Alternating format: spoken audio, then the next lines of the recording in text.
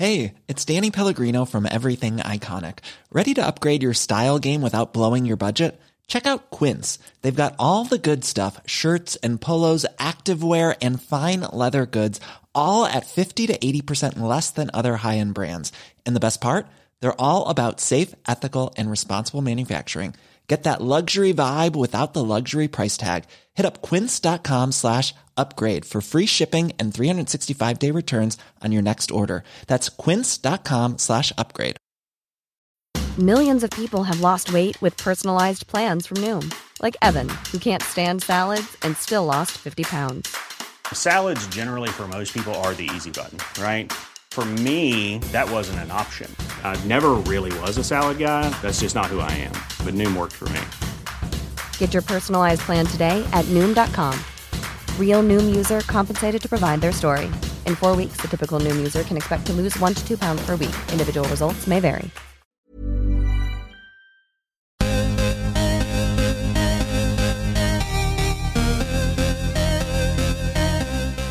Hi, guys. Hi. This is Goop Yourself, the podcast where we talk about everything goop. I'm Brian Rucker. I'm Aggie Hewitt. And it's been another dire week in these United States of America. Has it? I think because I was planning to drive up to my mom's house for Thanksgiving. And then, this week we officially decided that we weren't going to go up.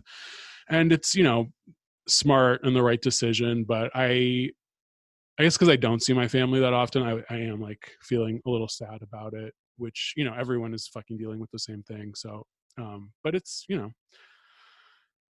just wanted to get out of the house and it's not going to happen. Yeah. I mean, I don't know. I canceled my Thanksgiving too, which was all going to be local people anyway, but I'm just it's not worth it. I just don't care. It's so not worth it. I'm actually really relieved that it's not happening because I know the few things that I've gone to since COVID started, which I have not gone to a gathering or of any sort. I've seen friends one-on-one only. Yeah, I think I've literally hung out with one friend outside twice or 3 times in this whole 8 months or 9 months, whatever. Yeah. But even doing that, I usually end up freaking out and being oh my God, why did I do that? And I just have 2 weeks of being am I gonna get sick and and it's just I don't want to go to a Thanksgiving at my parents' house, which first of all would have been outside anyway, so it would have been cold, and just thinking the whole time am I getting too close to these people and am I gonna get anyone sick, or am I gonna get sick? But mostly, am I gonna get anyone else sick, which is the primary concern when I'm with my parents or any other member of my family. And I just don't want to deal with it. I'm just exactly. Yeah. The mental stress. It's so not worth it. Yeah. And hopefully, I have to say, I'm not optimistic that most of the country feels the same way. But we'll see. We'll see what happens. I feel you'd have to be so crazy to be no, I am doing this and you can't stop me from having a Thanksgiving. I just can't get my head around it. A big percentage of this country thinks COVID is, if not totally fake, completely exaggerated by the media. I started following a couple right-wing people on Twitter just to see what they're saying. And it's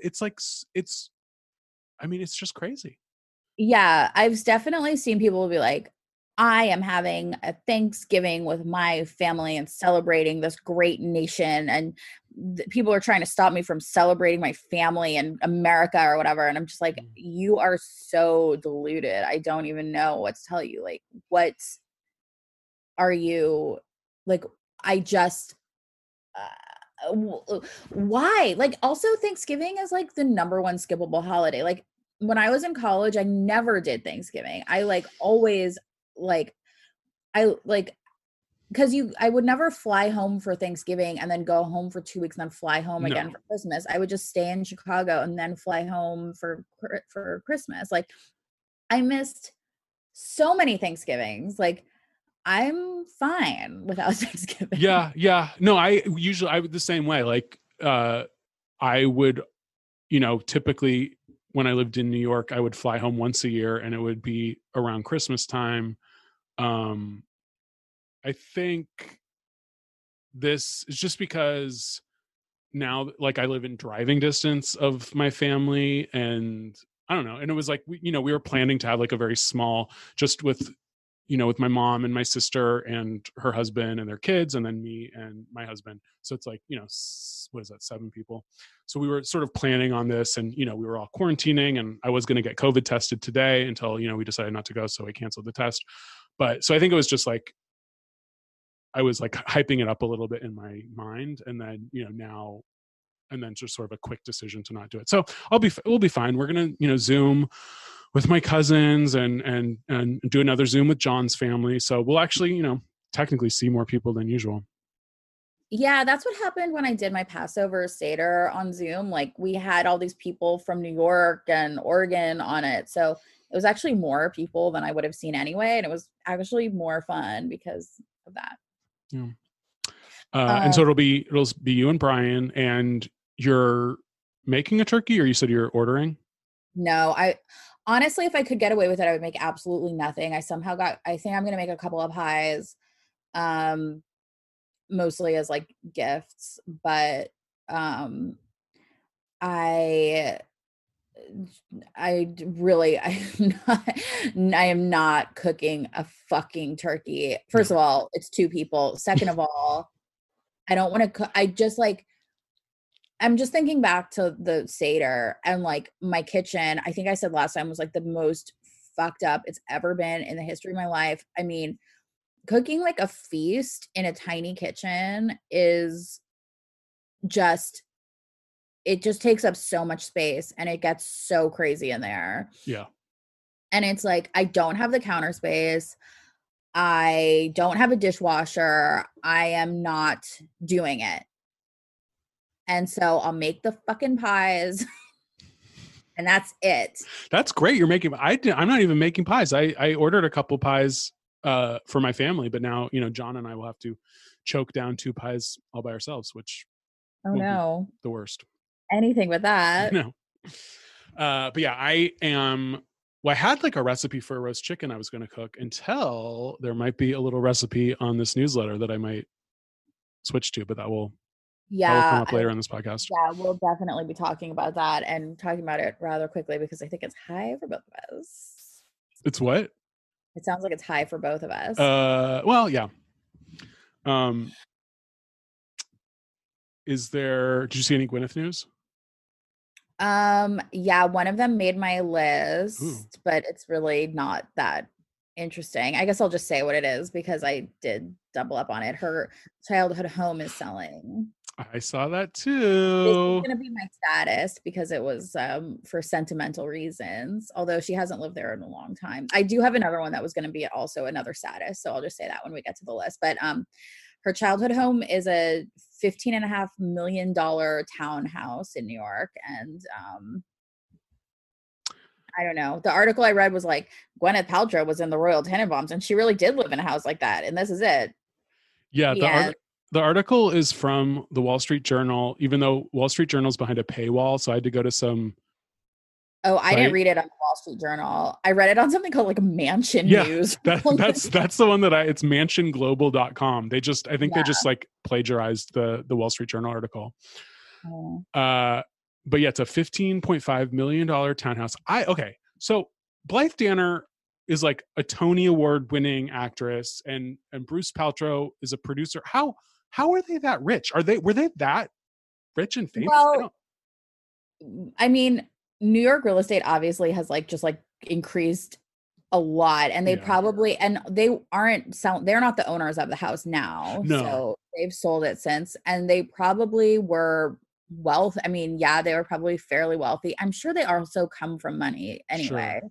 Well, yeah, so the Paltrows owned this place from 1984 to 1992. So I imagine in 1984 you could just be like relatively rich and buy an Upper East Side townhouse, whereas now you really would have to be like a billionaire. Well, I guess if You you have to be like George Soros. yeah, basically. yeah, Like, George you Soros, can't. Jeffrey Epstein, or Gwyneth Paltrow. That's the trifecta. Yeah, like I feel like they probably were wealthy and had it and sold it a long time ago. I don't think that like if it was what it is now, they probably wouldn't have had it. But maybe not. I don't know. Yeah, I mean, now I think like obviously it's $15.5 million. So Gwyneth could afford it now. I don't know that Blythe Danner in the 80s could afford 15.5 million, but it wouldn't have been 15.5 million. exactly. It's okay. So like I always knew, I've never, I lived in New York for what, 13 or 14 years. I unfortunately never made any like rich friends like this because I've never been in one of these Upper East Side townhouses. It's 7,200 square feet. It's 5 floors, which I guess like, yeah, that makes sense because all those buildings are like five stories high. But I just didn't even, I don't know. I didn't even really think that like someone would just have the entire house and like live in a 5-story mansion. It's crazy that like there's a mansion in there. It's like a trick. Like it looks like a nice like apartment building, but Yeah. inside it's like a mansion like you'd see in the suburbs. Oh yeah. I mean, it's because I think everything in New York is so big and so close together. So you're seeing these buildings and from the outside, it looks very normal. But if you were, on the outskirts of Salt Lake City, you would see the same size building and it would, it's a giant McMansion. But yeah, it's like rich people, everyone says, oh, in New York, you don't have any space. Well, if you're rich, you have just as much space, if not more. Yeah. I mean, you just don't have a front yard. Well, the city is your front yard. The city is your front yard. Yeah. The city is the 5th character in your trifecta. But like, how fucked up if you're a little girl, you're Gwyneth Paltrow and you just like, this is what you're used to. This is how you grew up, is living in a 5-story mansion. And then for her, it only got better. I know. That was like the humble beginnings. Her humble beginnings were a 5-story mansion in New York. And now she's like the head of a global empire and even more rich than she was when she started. I mean, it's to get inside the mind of someone like that. It's just, but then it's like, why? Like, who cares what they think? You know what I mean? Like, I don't want to go. I mean, I know we have this podcast all about her, but like, also, I can't stop thinking about how I said the 5th character in a trifecta. I don't know what the hell I was talking about. I was just thinking about how in Sex and the City, they were always like, oh, right. The city is the character. It's a foomfecta. In a foofecta. A quartet. Anyway, cut the whole thing. The point is, I don't understand I don't think a person who has that background really has anything to offer of interest that's interesting at all. You're 100% right. And this is my fatal flaw as a person and as a thinker, and especially as like my creative interests, is I am fascinated with the rich. And I always have been, and I always will be. And that's just what I like to read about, what I like to write about, like who I like. It's just, I don't know. It's terrible. It's horrible. But I like Edith Wharton books and I like reading Goop, and it's just like so fucked up, and it's a psychological defect, I guess. My theory is that, well, everybody kind of, I think, feels the same way you do. And like, I think it's very normal. And when people are like, when we watch like any movie, it doesn't have to be a movie about the rich, but the characters are usually rich in it. Even if they don't say they're rich, they very clearly like they live in like these large houses. They have these like exciting wardrobes. Like, unless it's about like a poor person becoming rich, then, or like some like, I don't know, like slice of life movie or whatever. If you watch like an average like romantic comedy or like even like a crime drama, like the people in it are going to be like well off. I think it's just because if you have that established as a baseline, like you have this room for drama that people don't have in their day-to-day lives because they're just trying to survive, which is too depressing to warrant like being made into a movie. Like no one wants to watch that. Well, because poverty, or even being, working class, middle class, or whatever, money is like one of the overriding issues in your day-to-day life. You're always thinking about money. You're always worrying about money.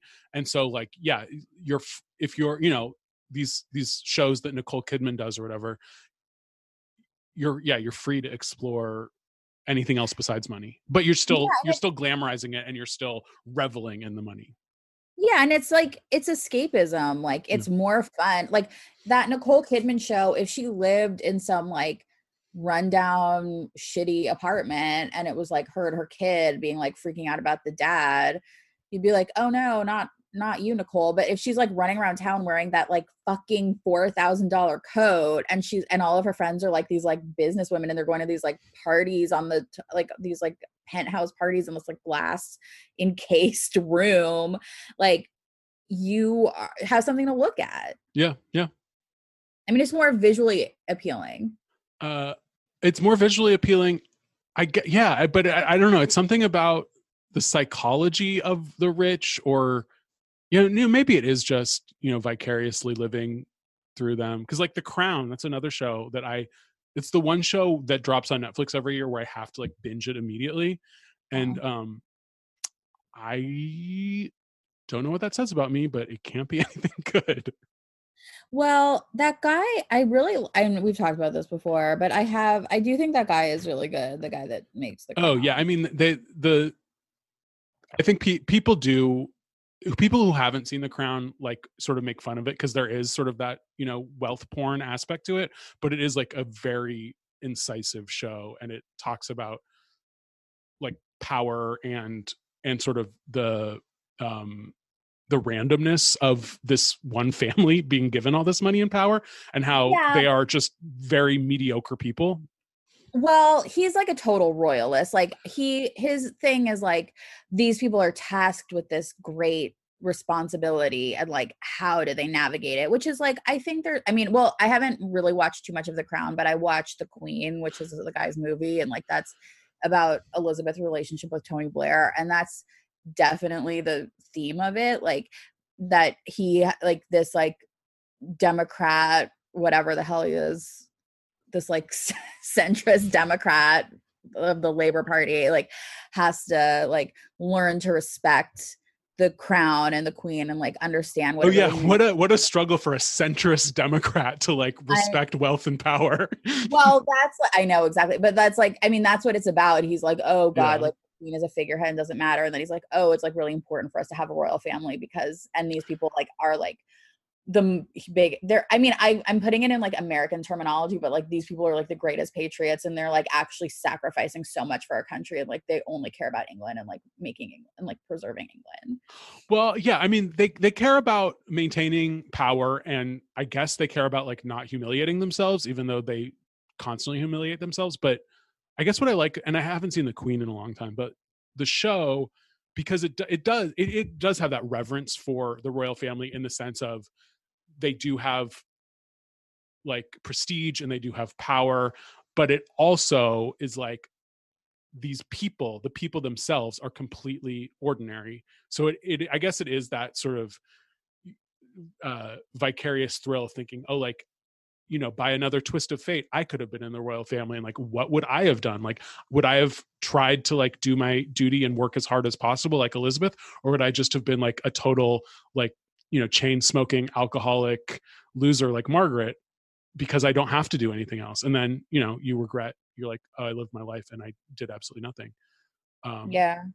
So I think that's what's so good about the show, is because it does make the viewer like it lets the viewer in by showing these people as just totally ordinary people who have been given extraordinary power by random fate. I guess, I mean, that's the idea of it, but I feel like it's, I mean, I don't know, I haven't really seen it, but have you seen the new season? Yeah, I already watched it. It's great. I love every season. Gillian Anderson is completely insane as Margaret Thatcher. Uh-huh. I've never seen a performance so broad. I mean, Margaret Thatcher is like a fun character. Yeah, Like she's she's cartoony. I've never seen the Meryl Streep version, so I'm curious to like compare them. And the girl Iron who Lady. plays Diana is What that movie's called? the Iron Lady. The Iron Lady. Yeah. The girl who plays Diana, I think she's very pretty, and she gets a lot of Diana's like eye movements and like head tilts right, but I don't. She's just a very young actress, and I don't know that she has like the gravitas. So I didn't think. I thought she was fine, but I wasn't like wowed by her, I guess. Did you read what the Hollywood Elsewhere guy wrote about her? Oh no, what did he say? What's his name? Jeffrey Wells. Jeffrey Wells. So Brian sent it to me because he thought I would think it was so insane, and I did. And his whole thing was about how it was way before it came out. She was too tall to play Diana, and it was like all about her size, like how tall she is. And then Oh he's no, like, that's the next lady that's going to play her next year. oh, there's another Diana. Yeah, the lady that plays her next year is Elizabeth Debicki, who's like over 6 foot tall. Oh, I see. Okay. Well, then he was upset about that one. I guess I didn't read him say anything about this one. I don't follow. Wait, but what did he just was like? She's too tall. He was like, she's way too tall, and I think women that tall are disgusting.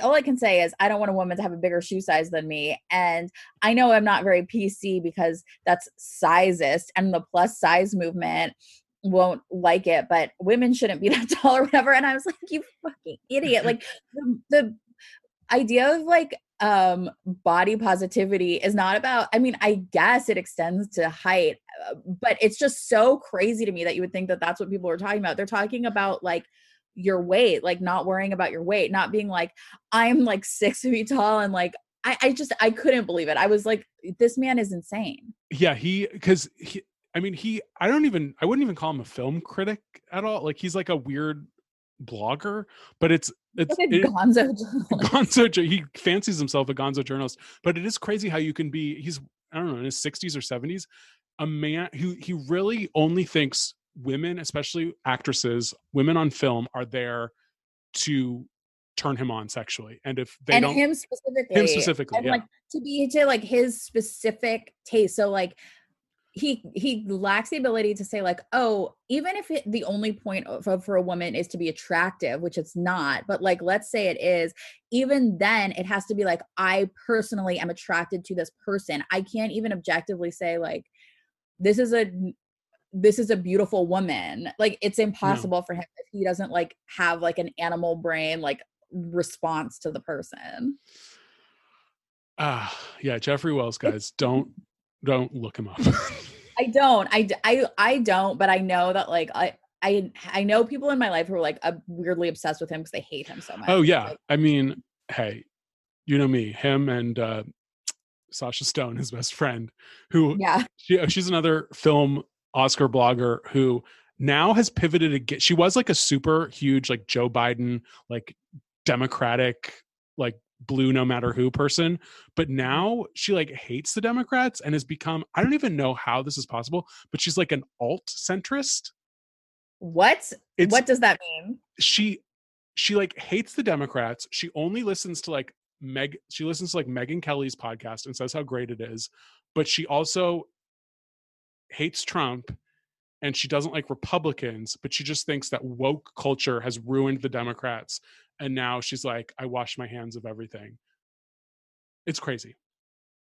I gotta follow her. I mean, look, I also hate the Democrats and hate the Republicans. Well, sure, but I'm like, at least hate the Democrats from the left. Like, at least like if you're gonna be completely like online just being needlessly provocative, at least have like beliefs that like, you know, that reason for it. Yeah. And I'm like, Sasha, just like listen to Cumtown or listen to TrueAnon, and like you'll find your people there, but you can't approach just listen to Cumtown. Leave her alone. People don't need to listen. But I'm like, it's like this weird baby boomer provocateur, which I'm like, you would find your home in the dirtbag left if only you would just say that people should have basic health care, but you refuse even that. So you get I alienated from know. everyone. I know. It's like, look, if you just accept Medicare for all, like you can walk away from the Democratic Party. Yeah, you can be as big of an asshole as morality intact. Exactly. It's an easy exchange of like, I mean, yeah, it's crazy that these people refuse. I don't know. People are fucked up. Well, because she's probably still mad about Bernie, right? Oh yeah, she hates Bernie because that's the thing is she's like the Puma, the post What does that Puma. mean? Well, Puma was party unity my ass. It was when Obama beat Hillary for the nomination, but then so I don't think that they called themselves Puma during the Bernie debacle, but it was like this new generation of Hillary stans that like so she hates the left, but then now she hates the Democratic establishment because they basically her big thing is they said all the like right-wing protests and stuff were gonna be super spreader events, and all of Trump's rallies and stuff are super spreader events, but they don't open their mouths when it's like Black Lives Matter. And she thinks that was like the origin, or like the sin of the Democrats is not being realistic, in her words, that these protests against police brutality were also super spreader events, but there's literally no evidence that they were, because like for the most part people were social distancing and wearing masks. That's what I heard, that like I mean, I see people on the internet being like, well, they were, but everyone says that they weren't, so I don't know. Well, I mean, I'm just going by like after the summer, like the numbers didn't really go up that much after these protests, so it's just sort of like empirical evidence that they weren't. I mean, I don't know that they helped contain the disease, but it's not like the Trump rallies. I don't know. Well, the Trump rallies are also like aggressively like, we don't wear masks, and like we do not, like they are protesting the idea of quarantine. Like I don't know what the hell they're protesting, but they're aggressively not wearing masks and not social distancing to prove a political point, because they are really, really, really stupid. Yep. So it's not really the same thing, but whatever. No, because yeah. Anyway, oh my God, how did we even get here? We need to focus. Let's talk about we need to focus on what's really important. Goop. All right. This is a brief, only a 2 newsletter week. Thank God. Yeah. Thank fucking God. What was your best? Well, my best, I thought was going to be your best, was the dinner for 2, the Thanksgiving for 2. Oh, it didn't make my best, but I appreciated it. I appreciate it as well. Look, so, okay, again, I'm not cooking anything, so I don't really have a horse in this race, but before I decided to purchase all of my food for Thanksgiving and not make a single fucking thing, I was doing a really hardcore Google search, like, what can I make? Like, I need like a pared down Thanksgiving meal plan for 2. Like, I know that someone's written this article. Where is it? I was searching, nothing. And I was really frustrated. And then the first one that I got in my inbox, of course, was from Goop, who really sometimes has their finger on the pulse, sometimes not so much. But hey. Yeah, you would think every publication, I mean, I think because the lag time in magazines is so long, everyone's doing their like Thanksgiving issues, in the spring. So it's only when you are, when you do as little recipe testing or proofreading as possible, such as Goop, you're able to turn it around so quickly. Exactly. Well, actually, I feel like now more and more of them are coming out, because I think that they're aware that like a lot of people are staying home, and I don't even know how responsible it is for them to still be like, here's a feast for 8 people, when we know we're not supposed to be doing that. And yet, see, this is another annoying fucking thing where like everybody's saying don't have these mass gatherings. Well, when I was trying to find like a small place to sell me just like 2 Thanksgiving dinners, like from a restaurant, everybody was like, buy our $500 full thing with like a turkey and like all this stuff. And this feeds 12 people. And I'm like, I mean, I don't know. I don't want to don't tell Sasha Stone, but it's like there should be regulations on this. Like, don't have fucking Thanksgiving. It's don't capitalism. We like people. These restaurants and businesses are not getting any help. So, and they make so much of their money this time of year and they need to fucking sell this shit. And it's just insane. People are gonna die and they have to do it anyway. People are going to fucking die if they buy this shit and have these goddamn dinner parties. And it's like, I just don't understand why everyone's acting like this is okay, but that's what we do in this stupid fucking country. Like, we act like everything is fine as we know the product is actively killing people because we think that earning money is the most important thing on the planet. And it is, because otherwise, we'll die from that. Yeah. I mean, did you see so Joe and Kamala just like started a fucking GoFundMe to pay for the transition now? Because they're not getting any help from the Trump administration. So they're like asking regular people for fucking money. It's so insane. Oh my God. They should have outlawed turkeys this year and just say no turkeys, like how the Danish did with all the minks that were infected. They should have just executed all the turkeys. No one can have a turkey, because it's like a 12-pound turkey. It's like two people obviously can't eat that. And it's going to encourage super spreader Thanksgivings. Yes. So annoying. But yeah, Goop, thank God they're being responsible and has a recipe for a roast chicken, which is what I'm going to do. And normal people who are just having Thanksgiving with their partners and their cats are going to substitute a turkey for a lovely roast chicken. Yeah. Well, not me. I bought a turkey from Tam O'Shanter, which is but not a full turkey. I bought like 2 Thanksgiving like plates or something. That's going to be great. For all of our non-Los Angeles listeners, Tam O'Shanter is like a very old school sort of Scottish themed upscale pub with like good old fashioned home food. So it's owned by Lowry's, the chain. So if you've had Lowry's, this kind of stuff. Prime rib is what they're known for most of the year, but I'm sure they're going to do a fantastic turkey. Yeah. So I agree. I mean, thank God Goop is stepping up and being socially responsible. And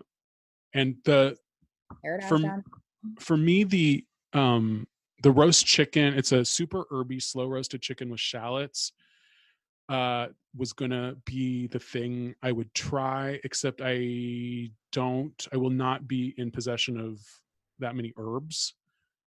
So I might just do like with the lemon zest and maybe one herb like thyme or something. Oh, but you are going to do a version of this chicken? I think, okay, so I'm still deciding. I have a roast chicken, or I have a chicken right now in my refrigerator. I'm either going to do this Goop one, or Andy Baragami in Bon Appetit has a roast chicken recipe with like caramelized onions that makes its own gravy, and that looks really good too. So I'll do one of the two or a combination of the two, but I have all the ingredients except for the herbs. Yeah, I mean, roast chicken is like kind of straightforward. Yeah, it's pretty easy. But yeah, I'm doing that. I'm doing Ina Garten's stuffing with apples and cranberries and sausage. And then I'm just gonna do like a regular mashed potatoes, maybe with some scallions, and the pies that I was gonna bring up to my family. I ordered, and it's just a pumpkin and a chocolate pecan. Chocolate pecan is my favorite. So good. Like a bourbon chocolate pecan. Yes. So there's a really fancy bakery close to my house called Proof, and they sell out of their pies really quickly. Last year I got the chocolate pecan, either rum or bourbon from them. But I wasn't fast enough this year. So I ordered from Village Bakery, which is a nice bakery. It's not quite as fancy as Proof. And they also do a chocolate pecan. Yeah. I got mine from a very fancy bakery called My Mom, who I begged to make me one because she makes them every year. Yum, yum, yum. Okay. So my best is inspired by it is the article entitled "How One Model Mother and Entrepreneur Hit Her Stride Outside the City." And it's this woman named Elettra Wiederman, who's a model. She looks very pretty. And I'm reading about how she, is living in this farmhouse. She lives outside of the city, blah, blah, blah. New York was too fast paced for her or whatever. Mhm. And I scroll down and I see her mom is Isabella Rossellini. Oh my God. And shocking. So shocking. Exactly. So I guess my best is the idea of third generation nepotism. So you are obsessed with wealth. I know if you guys know your Hollywood history, Isabella Rossellini is the daughter of director Roberto Rossellini and actress Ingrid Bergman. And this woman, Elettra Wiederman, is, her daughter. So I guess my thesis is second generation nepotism is tacky and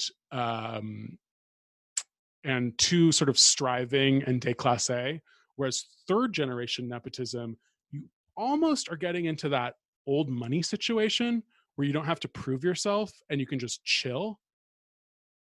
Like Apple. Like Apple, exactly. Apple. Or like, well, what about, hang on, but what generation is like Drew Barrymore? Okay, so this is tough because I feel like sometimes wealth doesn't really skip generations usually, but fame does skip generations. So I don't know. I feel like Drew Barrymore is almost in a different category because it's like she had her name, but her parents were like crazy, just sort of like drug addict hippies. So I think she's still, she obviously had, one foot in the door because of her name, but it's not really the same thing as like a constant legacy of wealth and not increasing, but like at least lateral fame. Yeah. So I think who is like Dakota Johnson is another version of this where yeah. You have who was her grandma? Tippi Hedren. Oh, right. And then Melanie Griffith is her mother, and then she's the third. So like I don't know who Jamie Lee Curtis's kids are, but like they will be that too, because it's like, Tony Curtis, Jamie Lee Curtis, and then the kid. And maybe is her kid coming up as a celeb? I don't know, but that's the thing about third generation nepotism is you can choose to become a celeb, or like Elettra Wiederman, you can choose to just move to a farm and it doesn't affect you either way. Billie Lourd, she's a good third generation. Which would you do if you were third generation? Definitely when I was younger, I would have wanted, because I was like, I went to theater school and I wanted to be an actor. So I definitely would have gone for it. But I don't know, knowing now a little bit more, being a little bit more jaded about the industry, I don't know that I would have been able to or wanted to sustain a career. And I probably by this time in my life would have just moved to my parents' giant farmhouse in upstate New York. I know.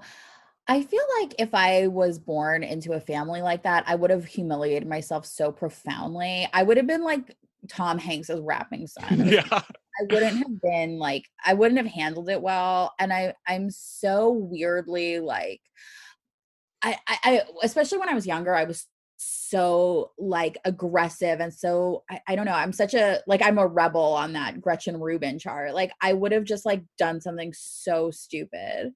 So hopefully so I'd probably just be like recovering and like trying to like regain my dignity on a farm alone. Oh yeah, I would have been in and out of rehab, like a Hunter Biden level of times probably. Oh my God. So it's for the best probably that I wasn't part of a generational nepotism situation. Dynasty, exactly. I don't know. But this is another thing. I'm just like sick in the head because I'm like, oh my God, how cool it is that she's the daughter of Isabella Rossellini and the granddaughter of Ingrid Bergman. Like that's so neat. I'm like, this is not neat. Like this is just dumb luck. And this woman is probably not interesting at all. I guess. Yeah, I mean, I guess it's just dumb luck, but I don't know. It's weird. Like I definitely have like pride in like things that my family accomplished when I was like before I was born. Is that weird? Yeah, I think that's okay. I mean, I do a little bit too. Especially when it's like, your family comes from poor immigrants and they had to like make something of themselves. Or Or not what? necessarily make something, but they Or made, not made but something. they did stuff. Yeah, and like I don't know, I definitely like see myself reflected, or like I try to be like, don't forget, like, your grandma like got hit on by Valerie Solanas or whatever. Like That's that's cool. cool. But it's not like she was, Ingrid Bergman or something. My great grandfather was friends with Amelia Earhart That's so cool. See, it's like stuff like that is cool. because he was a photojournalist, and he like they knew each other. Yeah, that's that type of stuff is cool. I mean, stuff like that's cool. I mean, they took a picture together. Like this could be family lore, and maybe she didn't even know who he was. But my grandfather always said, "Oh yeah, they like were friendly." That's good. Who knows? Okay, what was your worst? Oh, so I feel like I owe an apology to the people of Goop Yourself Mm. and to all of the vagina having humans on the planet. Because I think that I was actually, and especially to Dr. Gerda, because I think that I was too harsh on my pelvic floor takes. I think that actually pelvic floor work is like real and like super important, and I think it's good now. Gerda convinced you to do your Kegels. Actually, it was like an Instagram thing, and I don't even know really what you're supposed to do for I think it's more like after, like, if you've given birth, that it's really important to like maintain the health of your like vagina and your bladder and stuff, but because it's like, that shit gets worn out. But I do understand now that it's like very important, and I respect the pelvic floor. Well, apology accepted.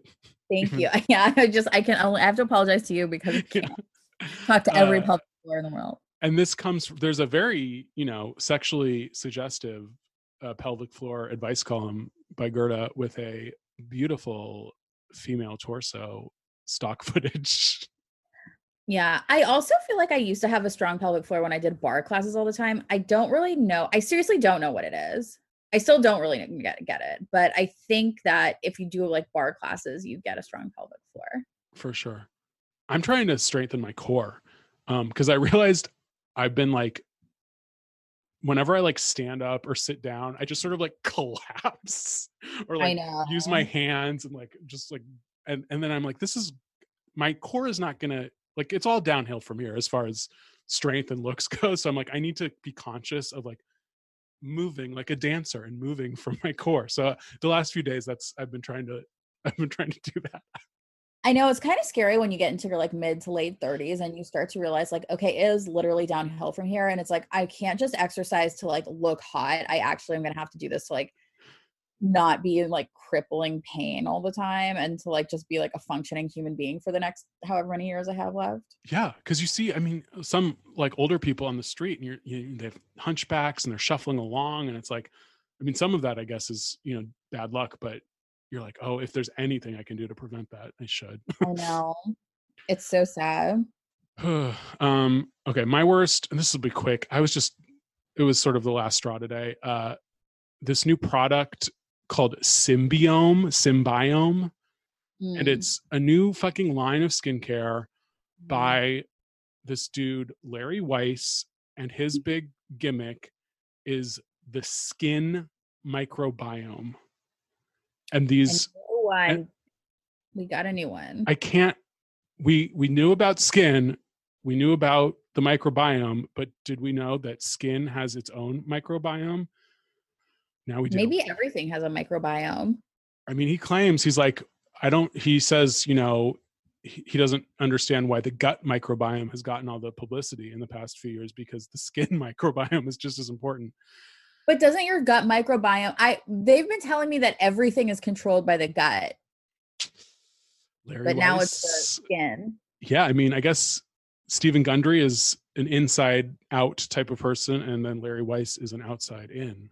It all starts with the skin. I think it's like a common like sort of like nutritional or like health related scam called essentialism, where they say that, you know, all of like chiropractic is like this, where they'll say that like all of your problems come from your spine, or like other doctors who say like all of your problems come from your gut or whatever, when really it's like, you know, things are happening all over your body. Yeah. And I there's mean, they have an economic incentive to make it seem like whatever their specialty is the most important.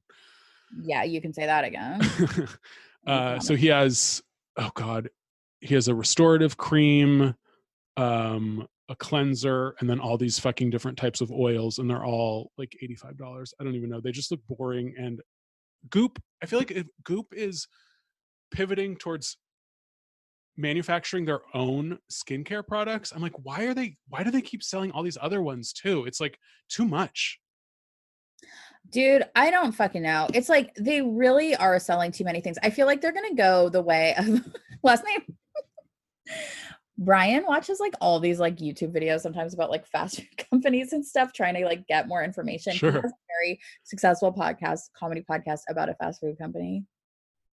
So it's like in his wheelhouse. Why are you not going to say the name of it? Oh, it's called Whatever Happened to Pizza at McDonald's. And we watched a video last night about Boston Market and how they like had to file for bankruptcy because they started selling too much stuff. Like they were selling rotisserie chickens, and then they expanded and they were selling like meatloaf and others, and like I don't know, other stuff. And then after that they started selling sandwiches, and like sandwiches was really their downfall because then they had to compete with like McDonald's. And then like they were just selling so much stuff that like people like love the food and like couldn't get enough of it, but they were like couldn't keep up with the demand, and they ended up having to like file for bankruptcy. I feel like that's what Goop is doing. Like they're selling so much stuff. Like how can they keep up with this? Yeah, it's gonna turn into Sephora. It's like what I mean, I'll go back to this in my saddest, which I'll talk about a Goop collaboration that truly shocked me. Okay, I can't wait to hear about it. But like, yeah, I get how they need to expand their customer base from like, I don't know how long-term success if you're just selling to like the 1% of the 1%. So I get how they need to broaden their base to some extent, but it's like, I mean, they're not selling to the 1% of the 1%. I feel like they're, well, yeah, that's true. Put that stuff on their catalog to like get attention. That's like advertising for them. Like, I don't think they sell any of it.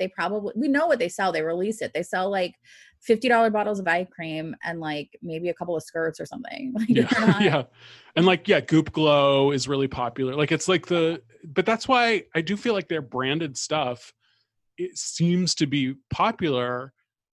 And then, you know, there's all like the legacy products like Vintner's Daughter, you know, some Tata Harper, like there's, you know, Barbara Sturm, like there's some ones that they're going to keep, but like, why are we adding things at this point? Why are we adding these new doctors and these new fucking products?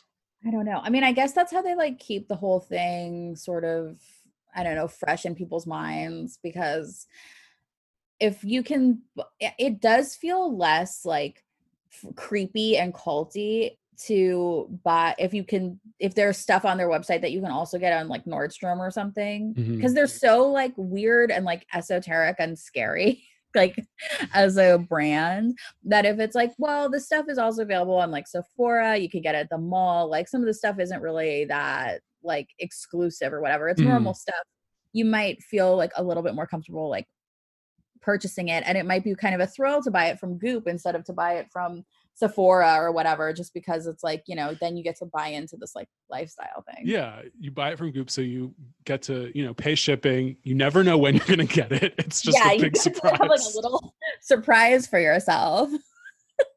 And yeah, the pleasure of paying twice for the shipping and waiting, you know, 6 to 8 months to receive your like little tiny bottle of like disgusting superfood powder that you'll try once and throw out. But yeah, I'd say let's stop. Let's see where we're at product wise. Let's maybe cull the herd a little bit and then start fresh. Much like, yeah, this is going to go the same way as Boston Market. I swear to God. It's the new Boston Market. I like Boston Market. I know, me too. Also, I was like kind of wanted to just like order from Boston Market, but is there a Boston Market around here? I thought there was, but I think it closed down. There used to be one, but I might be getting it confused with like a honey baked ham place. Also, a great brand. Another, yeah, perfect brand. All right. What was your craziest or your saddest? I just had a saddest. So one of my saddest was the house. Goodbye, but it's not really that sad because they sold it a long time ago. Oh yeah. But the one that I like that stuck with me as also being very sad was one of the gifts in the gift guide, or it was like, let's see, was it in 9 thoughtful gifts you're giving to yourself? Yes, it was. It was. They recommended giving yourself a bouquet of dead flowers because they would never die on you and you don't have to maintain them. And I can understand, I'm sure that they're very beautiful, and I understand there's like sort of like a Victorian romantic aesthetic to a bouquet of dead flowers that is appealing, including to me. But the idea of gifting yourself a bouquet of dead flowers, or just like considering it, I feel like your dried flowers should come from like, you should dry them and they should be like, it should be like your wedding bouquet or something. And yeah, it should be like a memory and like effort into, preserving them. Yeah. And like, there's just something so depressing about like, oh, I just get them dead so I don't have to deal with them, is like, just makes me sad. Like, just buy the flowers and then throw them out when they die. Like, why are we spending $100 on flowers that are dead? It's just depressing. It's just like, I can't deal with it during COVID. Like, I don't want to look at a bouquet of dead flowers while I'm also in quarantine. I want to have fresh fucking flowers so I can be reminded of, life and beauty and progress, and not think about death and decay. Yeah, I 100% agree that this is the wrong time to get into dead flowers. Any sort of gothic aesthetic, it's just too depressing. I asked John today if we can put up our Christmas decorations early because I need a little boost. I need some Bath and Body Works candles. I need some Christmas spirit. I need something. And yeah, I was actually considering getting a Christmas tree this year, which would be like, shocking for me because I have never gotten a Christmas tree, and I might too. We haven't gotten one in a few years. But I might, yeah, I might need something piney to smell. Something piney. Yeah, well, actually that's not true. I got one once in Chicago, once or twice, but that was it. Okay. My saddest, this was just like, what the fuck is Goop doing? And I realized, again, they have to partner with these very sort of, middle class brands. But this one, I was like, what the fuck? They had an article called "What Goop Staffers Are Gifting Themselves This Year" in partnership with our friends at Anthropologie. And I don't know what offended me specifically about Anthropologie. Anthropologie, I guess, okay, Anthropologie, to be completely honest, full disclosure, I worked at Anthropologie in college. Yeah. I don't know. Okay, I've talked about it. It's because it's owned by Urban Outfitters, and it's like, I feel like 20 years ago or something, it had sort of the allure of being slightly upscale. Like, the clothes are relatively expensive for being such shit quality, but now it's in every mall. No cool trend-setting woman is like, oh, I just like picked this up at Anthropologie. It seems like a almost like a QAnon, like a red state conservative woman brand, right? Am I crazy? I mean, I don't really know. I guess I could see that. I feel like this might be a little bit of like you not wanting to be a member of like any club that would have you not wanting to be a club that would have someone like you as a member. Like I've always liked Anthropologie. I mean, yeah, it's in every mall, but I think it always sort of has been like, I've always considered it to be sort of like a mall store. It's never been like I've never considered it to be like a designer store, like something that would be, but it's like, as far as those things go, I consider it sort of in the realm of like a Free People. Yeah, well, Um, it's all the same. It's all the same company. They're also owned by yeah. Urban Outfitters. I mean, I don't know. I have some stuff from Anthropologie. I don't hate it. I mean, I like some of their, home decor and stuff is nice. I guess it's because like, even though Anthropologie is, an older brand than Goop, it seems sometimes, because Goop to me is like the true, high end, best example of everything you could get. Anthropologie, it just seems like you're striving for something better than what you actually are if you get something in Anthropologie. And maybe that's just like my snobbishness. Well, like, what's like what are you striving, like, if you buy stuff at Anthropologie, like, where do you wish that you were shopping? I think you wish that you were shopping at like a cute little, designer boutique in Nolita, or, a great like open air market in Marrakesh, or, the most cool like vintage, store on the Lower East Side or something. But you're not at any of these places, so you're at Anthropologie. You're a suburban middle class woman driving a minivan who wants to escape from the drudgery of her life, and so she goes to Anthropologie. I'm sounding just like a complete asshole, but No, I think that, like, to me, yeah, like Anthropologie definitely is and it also, Urban Outfitters has the same thing of being sort of like posery. Like, Mhm. Urban Outfitters, like, is like the younger version of Anthropologie, and they're both like, oh, I don't really know any cool stores, but I can sort of adopt this look if I get the right amount of things from like Urban Outfitters. So I look like, it's like when like conservative people are like, oh, the hipsters at Starbucks and Urban Outfitters. Like, I feel like that's how they talk about it. But I mean, I also do like the stuff that they sell at both of those places. Oh, totally. I mean, I shopped at Urban Outfitters forever, and like I will still go into Anthropologie and buy gifts, and they have really nice plates. I think it's just like Goop. I still have this romantic vision of Goop of just being above it all, and I stuff feel like like this reminds me that it's not. I feel like Goop is exactly the same as Anthropologie. Oh, you're Like, no, you're right.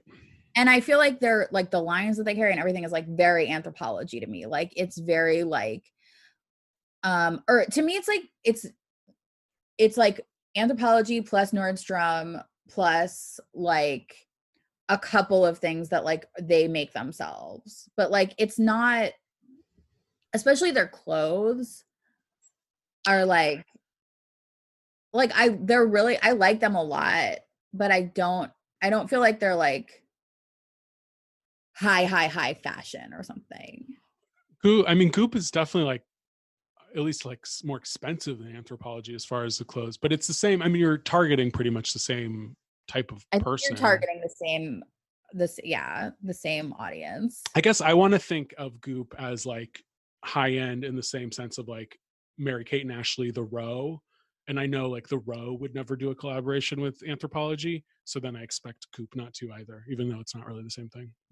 Yeah, I mean, it's just like the style too, because like Goop loves that, like Anthropologie, you can always go in there and find like a dress that would be normal, but there's like a huge hole in the midsection or something. Like, there's always like a fucking annoying like thing that makes whatever it is weird, and also has this like bohemian edge to it. Not everything there, but a lot of the stuff there, where it's like all like layers and drippy and droopy and whatever. I'll tell you, and I don't know if this is still the case, but when I worked there, Anthropologie said to the employees that there were always 3 concepts in the store going on. Oh. There was always a super feminine French girly concept. There was a like a vintage inspired concept, and there was like a multicultural world concept. And then every season they would slightly tweak them, but it would always be those 3 like vibes going on. Yeah, and I feel like Goop sort of has a similar aesthetic. Like, they have like the chic French thing, they have the like bohemian like artist thing, and they have like the romantic like hyper feminine thing. Like, those three looks are very, like, very, very well represented on the Goop website. So maybe they're not that different. But I understand why it's like a mall store and you want Goop to be higher. I mean, I know it's like, it's always depressing when, but it's like, to me, once they did it with CB2, it's like, I think that. Oh yeah, that was the beginning of the end. Are like exactly the same. I mean, it's only a matter of time before they have a collab with Target. Like it's you know what, that's fine. I'm sure there have been lots of meetings about Goop with Target. And that would be great because actually, like, then I could like afford to buy it. So, but Target is like, to me, Target is like, it is what it is. Like, it's not trying to be anything different or upscale. Anthropologie is in that like weird, and maybe it's because the customer base is a little older. I feel like they should know better. Whereas Urban Outfitters or even like Hot Topic is like, you know, poser for like middle schoolers in high school, and Urban Outfitters is like college age posers. And I'm like, that's fine. But once you're in, I don't know, once you're in your adult years, make a little more effort. Even though I don't know, it's so funny because like Anthropologie was my favorite store when I was in like high school and college. That was when I went there. That's funny because it's like specifically their target demo is like a woman 30 to 50 is what they always told us. Really? Yeah, I always did find the clothes like, but I felt like that like French girl stuff they had, like I loved it. And like I would always be seeking that stuff out, but I could never afford it. I have to go in like the sale room in the back. Which is always a disaster area. Yeah, so it's, you know, it's probably my own personal baggage like everything else. What would you try? I would try let's see. I would try the Loosen Your Waistband guy. There was this guy named, sorry, I'm like looking up his name right now. There was this guy named Eric Pepper, which I think is a cute name for a man to have. It is. And he's a PhD in something, and he has this new book called Tech Stress, and it's all about how like basically because you sit crouched in front of a computer all day, it like increases your stress and it like makes you have like physical pain. And he has this 5-step process for alleviating that. So like once you feel your pain, it's too late. So just assume that you're unaware of what's happening in your body, and then take 20-minute stretch breaks. Then he says that you're supposed to breathe 6 times a minute. That's crazy. And then he also says that you are, he also says that you are supposed to choose what you focus on. Like you have the ability to pick what it is that you focus on. So like, don't worry about like when you have like negative thoughts, like replace them with positive thoughts or something. I'm not totally sure. Haven't read the book, but I do feel like I'm in constant pain because I'm like always like sitting in front of a computer, and like I do have like, he's talking about how like, you know, it's when you see something traumatic, like it's common to have like a trauma response in your body and to like feel it physically, which is definitely something that like I experience and like many people experience.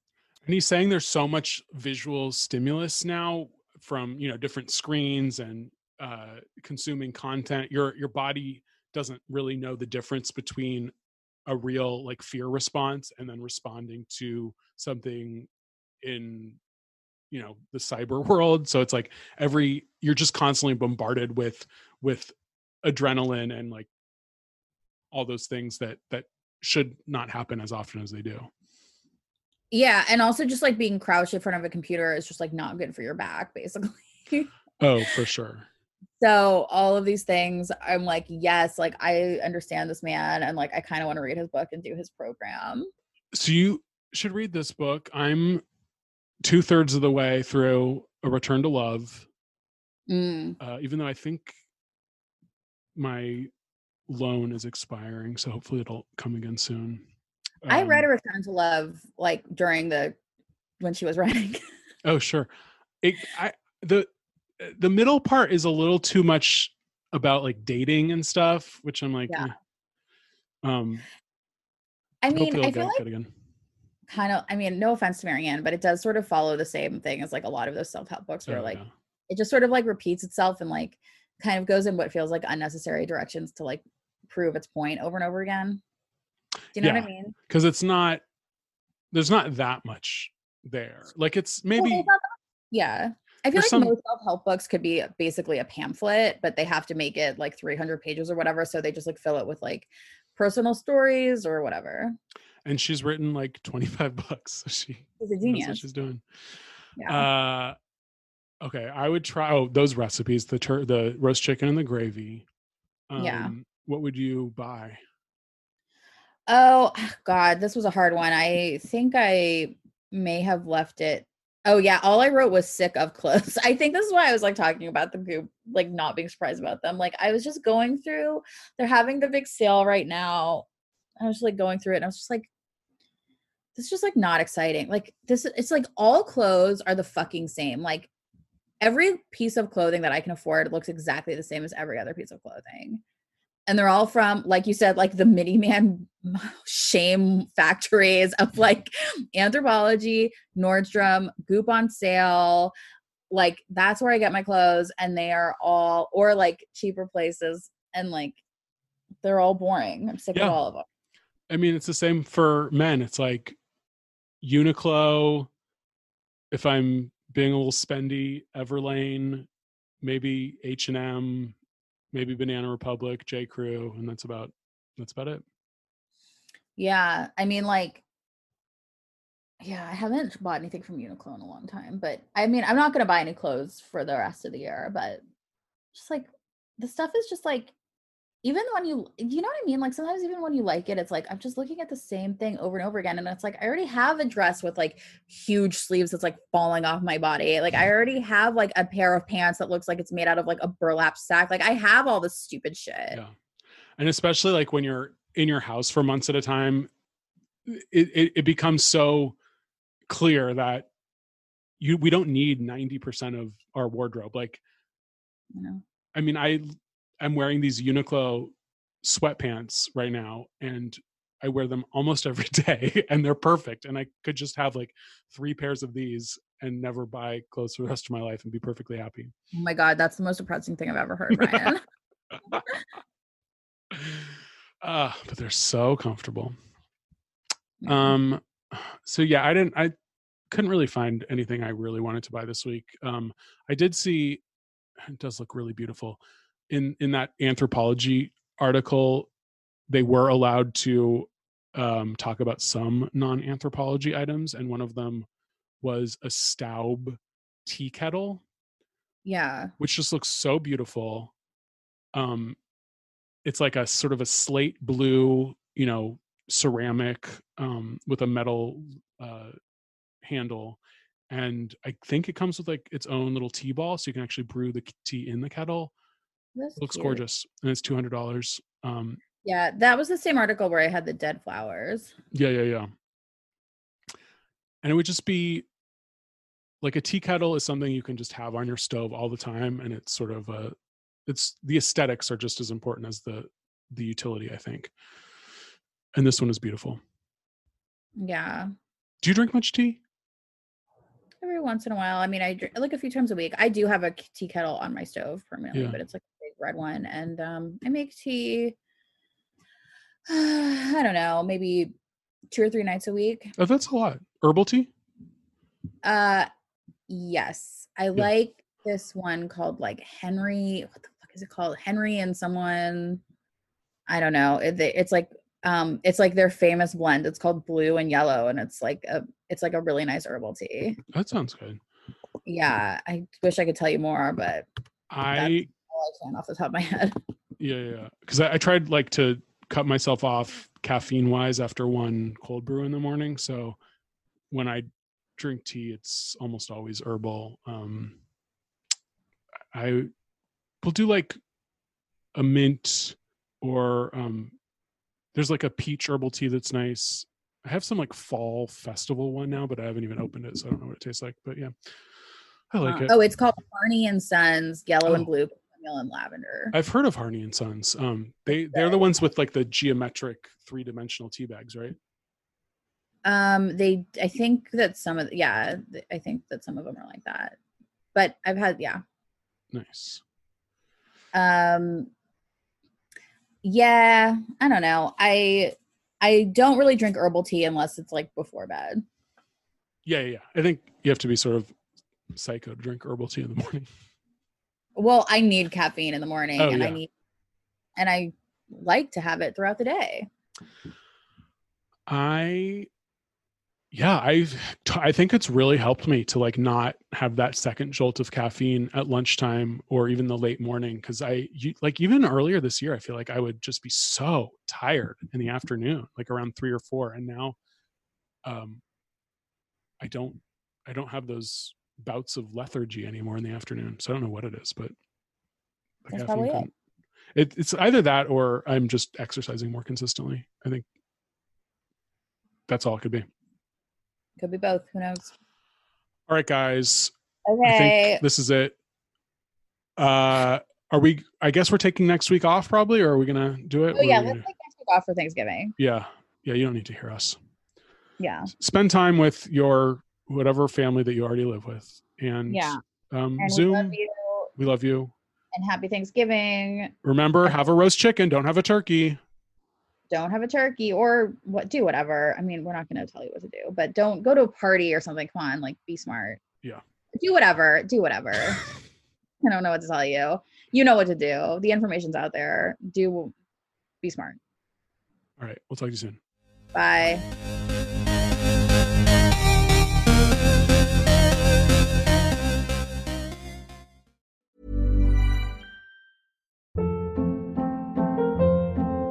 Hold up. What was that? Boring. No flavor. That was as bad as those leftovers you ate all week. Keke Palmer here, and it's time to say hello to something fresh and guilt-free. HelloFresh. Jazz up dinner with pecan-crusted chicken or garlic butter shrimp scampi. Now that's music to my mouth. HelloFresh. Let's get this dinner party started. Discover all the delicious possibilities at HelloFresh.com.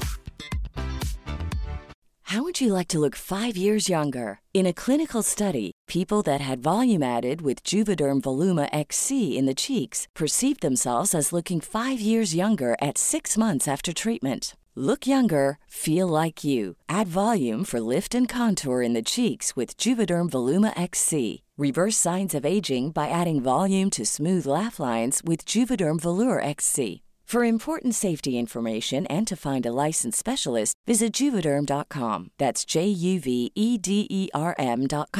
Not for people with severe allergic reactions, allergies to lidocaine, or the proteins used in Juvederm. Common side effects include injection site redness, swelling, pain, tenderness, firmness, lumps, bumps, bruising, discoloration, or itching. There's a risk of unintentional injection into a blood vessel, which can cause vision abnormalities, blindness, stroke, temporary scabs, or scarring. Talk to a licensed specialist to find out if it's right for you. Even when we're on a budget, we still deserve nice things. Quince is a place to scoop up stunning high-end goods for 50 to 80% less than similar brands.